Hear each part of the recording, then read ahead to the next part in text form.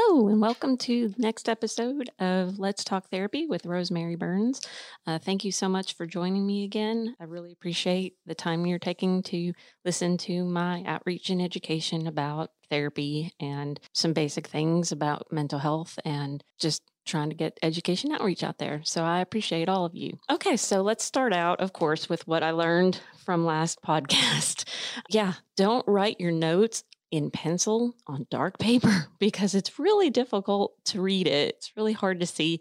And I really felt like last time that I just couldn't read it very well. And I felt like my segues were kind of like off. And, it's learning experience. I think I said that last time. And that's why I add that little part. That's why I start with what I learned because, as I have said before, new to podcasting, it's a growth process. So I'm excited to say this time I have all my notes written on light paper with dark ink, and we'll see how it goes. It'd be fun. Any suggestions? Maybe I should try using a computer and read it as like print and not my handwriting, but we'll see. So that's just a little bit of fun thing to start off this podcast with. So first off, May is Mental Health Awareness Month. And I think that's so important given everything that's been going on in the world. I think mental health awareness should be year round, just the same as all kinds of different awareness months and things like that. But it gives you time to kind of pause for a second and think about the importance of mental health. I'm big proponent, support, trying to erase the stigma of mental health. And we've come a long way, but there's still a long road to go to try and help bring awareness and just help enlighten people to the importance of mental health. So as things are starting to reopen slowly from the COVID-19 crisis, let's talk about mental health services and therapy 101. So with COVID-19, for a lot of people, this may be the first time you really experienced enough distress to need help. Maybe this is the first time you've actually experienced anxiety symptoms or depression symptoms. It's possible because when you have a global pandemic, when you have a global trauma like this and things happen, like we've talked about before, being forced to social distance, all the fears, all the misinformation that's on the media, confusing, it's overwhelming. And so with all of that happened, it may be the first time that you've experienced significant distress, significant anxiety, depression. And so I thought this would be a really good episode to talk about how to get yourself into therapy services. I kind of did a little bit of homework and kind of skimmed through some videos of like therapy 101s or intro to therapy, that kind of stuff. And I really haven't found a whole lot of videos. Now, of course, I did not scan the entire internet, the entirety of YouTube. So they may actually be out there. But from what I did see, I did not see things that kind of said, well, how do you get yourself into therapy? And, it may be something that professionals take for granted. Maybe not. I don't know. But it's possible that some people think, oh, well, it's just, it's a given. You just call and make a therapy appointment. Well, not everybody knows that. Not everybody knows the steps to go to get yourself into therapy. And I really thought that this episode should focus on that because now you might be thinking about getting yourself into services. So how do you find a therapist? There's all kinds of different ways. But I also think that there's some preliminary stuff. There's some things you need to do first before you can actually find a therapist. And so the first thing to do is, if you're super afraid to do this, because that can happen, if you're super afraid to do this, then find somebody who you trust, a supported friend or family member, could be a relative, your best friend, brother, sister, whatever, somebody who you trust to help you do it because, it's a big decision. This is somebody who hopefully is going to really help you with the things that you're struggling with. And so it's really important to find a good therapist, a good fit for you. And if you're super nervous and afraid, even at the get-go, then a support person can really help you make better informed decisions, gather information so it doesn't seem so overwhelming. So that's the first thing I would do is find a support person. If you're good to go and you can do this on your own, I think that's great too. But some things that you should think about before you start looking for a therapist. First, if you're working, always check to see if your benefits, if you have health insurance benefits, see if your health insurance pays for your therapy and what it pays. so that nothing is a surprise to you for like from the first time you might have a session, whether you have to pay a fee. Like sometimes when you go to the doctor's office, you might have a $20, $30 copay. Well, the same is true for therapy services, and your insurance, if you have insurance, will say how much you will owe at each session. And so that's super important to know before you go in. If you don't have insurance, or maybe you have insurance, but you want to just do self-pay, that exists as well. Self-pay means that you're just going to go in and pay, for your services each time that you're seen, like with cash or a check or credit card. And if that's the case, then it makes sense to know how much the therapist charges per session and that kind of thing. Every therapist is different. Their fees are different. Some therapists work on something called a sliding scale. That means they gauge how much they will charge per session, per client based on income and all kinds of different factors. And so those are all kinds of questions that you would need to ask kind of later on once you're actually ready to make your appointment with your therapist. Another thing to think of that you need to check is if you're working, does your company that you work have EAP services? What's EAP? That stands for Employee Assistance Program. What that is some companies have a program where they offer mental health services through therapists that are signed up to work with the EAP program. And they offer a certain number of sessions. It might be per calendar year. Some do it per issue. So maybe you go in and you see a therapist for anxiety. And then once you're done working on anxiety stuff, you might get some more sessions to work on depression. Or maybe you're having family issues. And so you might get some sessions that allow you to go work on family issues. EAP services are typically shorter term. I will just speak for myself, the most sessions that I have seen EAP services give out at one time is 8. That's the largest. But then I've also had people who have had 8 sessions reapply for more sessions after the first 8.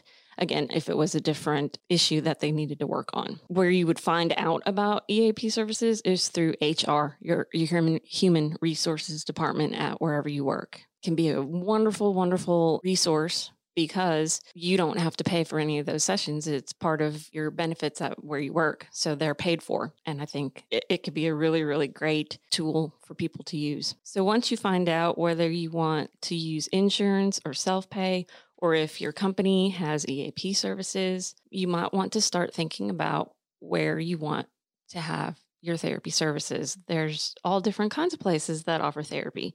There's community mental health centers, churches, therapists that are in private practice. There are groups of therapists that might work for an overarching mental health provider. There are interns. There are fully licensed clinicians. Now, if you think of interns, maybe people haven't heard of what an intern is. An intern, they are people who may be finishing school. Maybe they're doing it as part of finishing their program before they're a licensed therapist. They're not licensed yet. Maybe they're actually working for their hours towards getting fully licensed. It just depends on the program that they're in. That's something to think about because most of the time interns charge less than a fully licensed clinician. So you may be able to find somebody who can help you who won't charge very much. That's particularly important if maybe you don't have insurance or your insurance maybe doesn't pay for mental health benefits. And so you would have to pay out of pocket. So that's something to think about. Another thing to think about is some therapists offer pro bono sessions. So what does pro bono mean? That essentially means that they will offer you services for free. Most therapists that I know only, take 1 or 2 pro bono cases, and it's usually a case-by-case basis, depending on their caseload and how busy they are and that kind of thing. There's again, different factors that play into whether a therapist will take a pro bono case or not. And that is something that can be worked out once you find your therapist. Okay, so after you have figured out whether you have insurance, whether you have mental health benefits, whether you're going to use EAP, self-pay, interns, fully licensed clinician, community mental health center, a church, private practice clinicians, et cetera, then it's important to find out what kind of therapist do you want? Because there's all kinds of different ones. There's marriage and family, there's professional counselors, there's psychologists. I'm in Arkansas, and so we have a license called psychological examiner. It's essentially master's level clinician, but I don't know very many states who have a master's level psychology license. So I just thought I'd plug that in because that's my license. So psychologists, psychiatrists, substance abuse counselor. Well, then you get into the different specialties that a therapist can be. One thing I do want to mention is most of the different types of therapy or therapists, that I just said, all can do therapy. The main difference is when you get to psychiatrists. Nowadays, psychiatrists don't do a whole lot of therapy. They mostly do prescribing medications, mostly. Back in the day, yes, the psychiatrists did a lot of therapy work and could also prescribe medications, but not so much nowadays. I've had many clients in the past kind of see a psychiatrist, that we've all worked with and kind of come back and say, well, they kind of just asked about my meds and briefly like how I was doing and that kind of stuff. And, I just thought that they would kind of talk to me more. And it's kind of interesting to hear clients say that. And I kind of tell them, well, that's how it used to be. But now most of your therapy work is done with a therapist or psychologist, not necessarily the psychiatrist. So that's something to think about. If you're looking for medications, psychiatrist or your primary care physician. But therapy services, marriage and family, professional counselor, licensed social worker, substance abuse counselor, they're all different kinds of counselors. And within that framework, if that wasn't enough, there's all different kinds of therapies. And so are you looking for a child therapist with play therapy or sand tray? Are you looking for a trauma specialist who does EMDR and trauma work? Maybe you just want cognitive behavior therapy, which is your thoughts relating to your behaviors. Maybe you want a Christian therapist. Maybe you want one that doesn't have any kind of religious or spiritual beliefs. Maybe you want a therapist who is LGBTQIA affirming. There's all different kinds. And one of the best ways to find out some preliminary information on a therapist is going online. If you have access, go online. Go to one majorly common site that you can go to is called Psychology Today. And you can look up all kinds of therapists in your area. But the one thing I do like about Psychology Today, and yes, I do have a profile on there, is that you can write, or the therapist can write basically a description of their practice, kind of their personality, their professional personality is a better way to say that. And you can get to know a snippet of what they're like, or what he or she is like, before you even call to make an appointment. And sometimes that's really great because, if you're looking for specifically a marriage and family therapist, I don't want to say waste your time, but you don't want to take that time searching for somebody who doesn't even do that kind of work. So that's why websites like Psychology Today are such a good resource. So I would say look on Psychology Today. You can call places in your community and don't be afraid to ask, like if they have a receptionist, to ask all kinds of questions about the practice that you're calling about, because this is your mental health. You have a say in what treatment you have and who you work with. Even if you go to, even if you don't have insurance or you have very limited insurance and you're going to community mental health, there's still options of therapists that you can choose from in there. So that's something to think about. Get info on the group practice. How long have they been in a company? How long have they been working? What's their expertise? How many years experience do they have? Ask questions because they're important. They're important to your treatment. Don't be afraid to ask questions. Don't be afraid to, backing up a little bit, when you call your insurance company, don't be afraid to ask questions. The more you know allows you to make better informed decisions about your care. If that wasn't enough information, hopefully you're not feeling overwhelmed. But let's talk about some real basics about therapy that you may not have known, but it's still really important. And that's why I wanted to mention some of them to you. Did you know that therapy, any kind of therapy with a licensed mental health provider, is confidential and has to follow the HIPAA laws? If you don't know what the HIPAA laws are, Those are the laws that prevent medical and mental health, but prevent us from sharing any of the information that you give us about who you are, where you live, the issues you're coming in to work on. They prevent us from sharing any of that information with anybody else. We have laws we have to follow for that. Of course, there are limits, which you would talk about with your therapist on the first day that usually on the first day that you have a session, but I'll mention them briefly. So limits to confidentiality typically are if you're in danger of harming yourself or somebody else, then we can break that confidentiality to help you stay safe or help prevent you from hurting somebody else. The other thing is we can break confidentiality if you tell us anything about sexual abuse, child sexual abuse, elder abuse. We are mandated reporters. That means that if you tell us anything about that, we are required to call it into the child abuse hotline. But other than that, unless we are court ordered, we keep everything that you talk about as private. And so that's something to think about, because to know and to reassure you that we're not going to go after you tell us, the hard stuff that you're working through. We're not going to go after your session, go next door and be like, hey, guess what this person just told me? No, we can't do that. The other important thing, which I know I've mentioned before, is that when you go to therapy, especially if you have a good therapist, there is no judgment. Therapists are not there to judge what you did or, how you thought about something, how you felt about something. The whole point of education and outreach is to try and help erase the stigma of mental health. That, it means that you're crazy or you can't handle things or, whatever the old stigmas were. And so there's no judgment when you come into therapy. Did you know that there are major cliches in movies and on TV and the media of what a therapy session is like?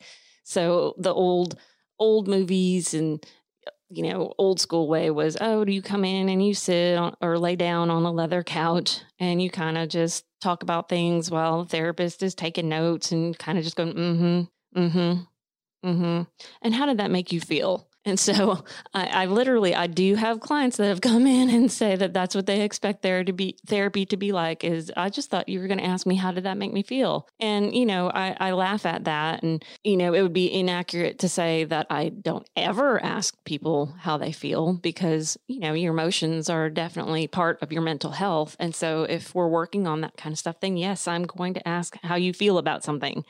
But it's not just, how does that make you feel? Therapy is often about the therapist teaching skills to help you cope with whatever you're working through, or using a specified type of treatment. Hopefully, it should be evidence-based. That means there was research done to help prove its effectiveness for whatever we're using it for. Let me say that again. Treatment should be evidence-based. So that means that the therapist is using techniques that have been researched and shown over and over again to work for whatever testing it for. So I will give you an example. I'm a trauma specialist. So what that means is after I finished my schooling and got my license as just a regular psychological examiner in the state of Arkansas, we have to continue to get education credits every year to keep our license active. And so since 2013, I think that's accurate, I have been focusing my continuing education on trauma work. And so a treatment that I learned is called eye movement desensitization and reprocessing, EMDR for short. That is an evidence-based treatment for trauma and PTSD. So that's an example of evidence-based techniques. To sum up what I just said, therapy is a whole lot more than just cliches in movies of how does that make you feel? There are techniques that are used to help clients work through whatever they're needing to work through. Did you know that you can bring somebody with you to your appointments? So if you're afraid to go to therapy by yourself, and I understand it's very anxiety provoking to go in and meet somebody for the first time. It can be very anxiety provoking. You don't really know this person yet. And yet you're going to meet with somebody knowing that you're going to be working on difficult stuff that you're going through, whether it's anxiety, depression, trauma, substance abuse, whatever. That is very anxiety provoking. But guess what? If you can bring somebody, again, supportive friend or family member, bring them with you. All you have to do is when you go and you want them to come in with you, ask to sign a HIPAA release. So what that does is essentially it's documentation saying that you give permission for whoever your supportive person is to come into session with you. And you can rescind.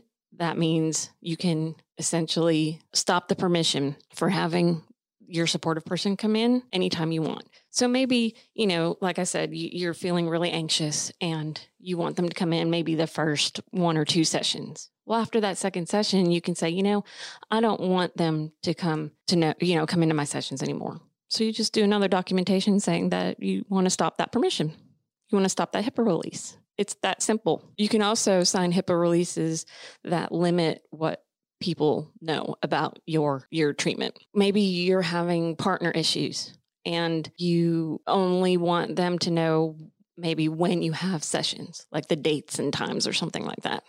You can restrict, that's what it's called. You can restrict that HIPAA release to just have that therapist be able to tell the partner that kind of stuff. So something to think about too.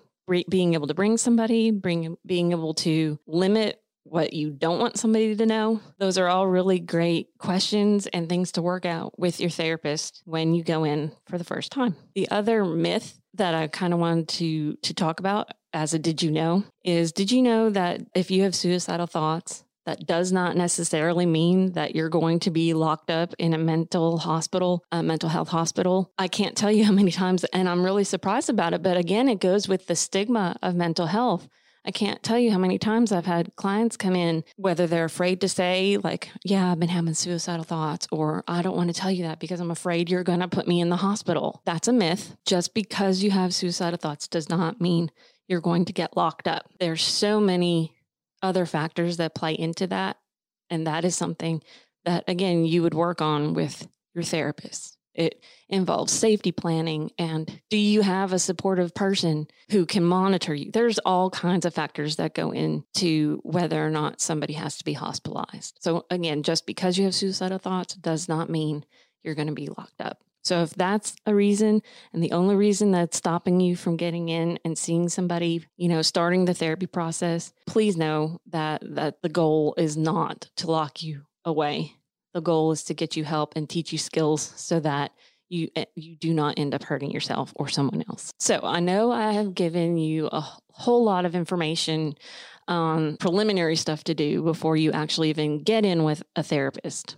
But like I said, I think it's really important. As I've looked through YouTube and online, I just really did not see a whole lot of info out there on this part of the therapy process. And this is part of the therapy process, because if you don't do the preliminary stuff, you can never make it in to see the therapist. So I hope that this podcast really helped maybe bridge that gap between, recognizing that maybe I do need help for my mental health issues, whatever they may be that's going on right now, and actually getting in to see the therapist. Because I don't think a lot of people talk about that. And I don't think a lot of people know how to navigate that. And so hopefully this was helpful. That was my goal for this podcast.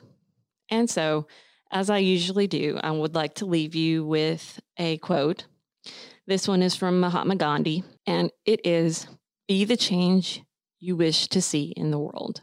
I have a business networking group that I meet with every week, and I think they're wonderful. I've learned so much about business from the members of this group.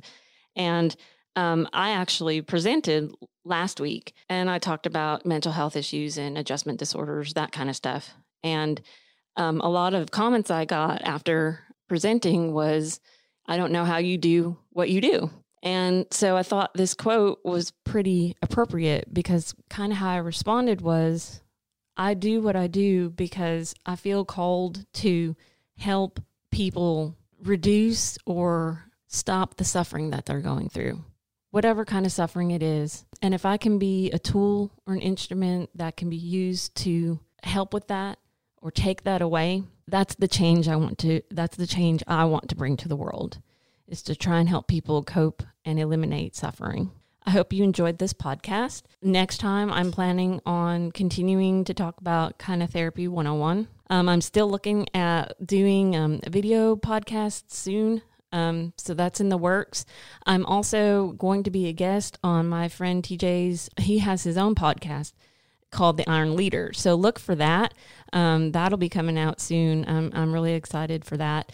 Hopefully it'll be great. We haven't recorded it yet.